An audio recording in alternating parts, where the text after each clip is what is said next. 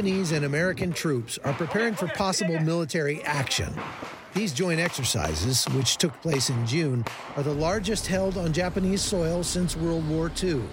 Increasing threats from China have the entire Pacific Rim worried the Red Army could soon move on Taiwan, less than 140 miles from Japan's shores.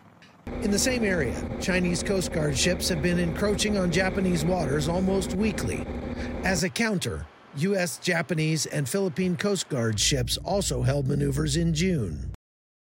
Ishigaki Island, a popular Japanese tourist destination, could soon become a battleground.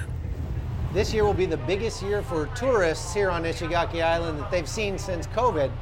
And that's a really good thing for the economy of the island, but what the people that live here are most worried about is an influx of another kind of people caused by an attack on Taiwan. We are concerned about an influx of refugees in the event of an attack, because we are the closest island to Taiwan. This is an example of China trying to change the status quo by force. To counter the threat, more soldiers are being moved to bases in the south of Japan. This new military base just opened here on Ishigaki Island. It's one of the closest ones to the Chinese coast and to Taiwan. It's one of 4 bases that's been built recently to counter the threat from China. This one will be home to more than 500 troops. Most of the people on this island are very pro-military and very happy to have this here, but some people are not, and it's not so much the base itself, it's the kind of troops that they plan to station here. Locals have been staging protests here because they fear the presence of Japanese artillery batteries would only make the island a target. Some say it will increase tensions, but I believe it is necessary to strengthen our defenses. This former Japanese general agrees. If Taiwan is annexed, the Chinese army will be stationed there, and we could lose control of the sea lanes that provide 60% of Japan's energy and 40% of its food. So there is already an emergency in Taiwan, and an emergency in Taiwan is an emergency in Japan. But that doesn't mean Japan is looking for a fight. The rise of China is causing alarm in democratic governments around the world.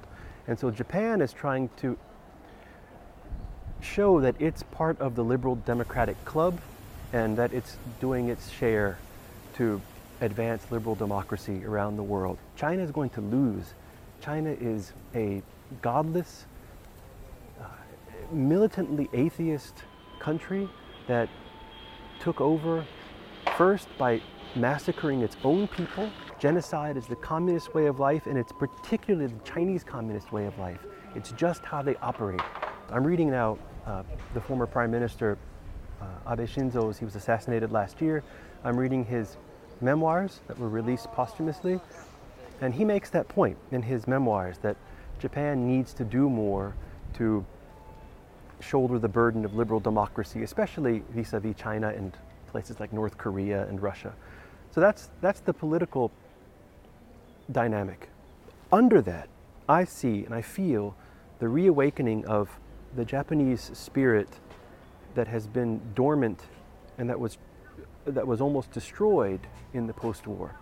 That has nothing to do with liberal democracy, has nothing to do with Russia or China or North Korea. That's the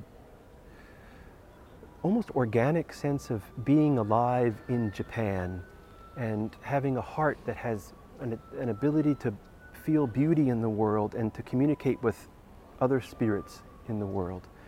And that's what's coming back. So Japan, it seemed to be building up more troops or military, but if you were to ask any of those people visiting Yasukuni Shrine and came here to pray for the warriors, their minds, they don't think about war. Like if you ask, what do you think about war? Almost all of the people would say, no way. So it's not like, oh, we wanted to fight. No, we want peace. So we want to pay respect and peace. So we come here to wanting for peace. No matter how likely there is to be a war, our job is to stop it. To ensure China's president doesn't miscalculate like Putin did. The point is that if China invades Taiwan, the United States and Japan will have the ability to counter that together. Chuck Holton, CBN News, Tokyo. It's like Tokyo, Vegas.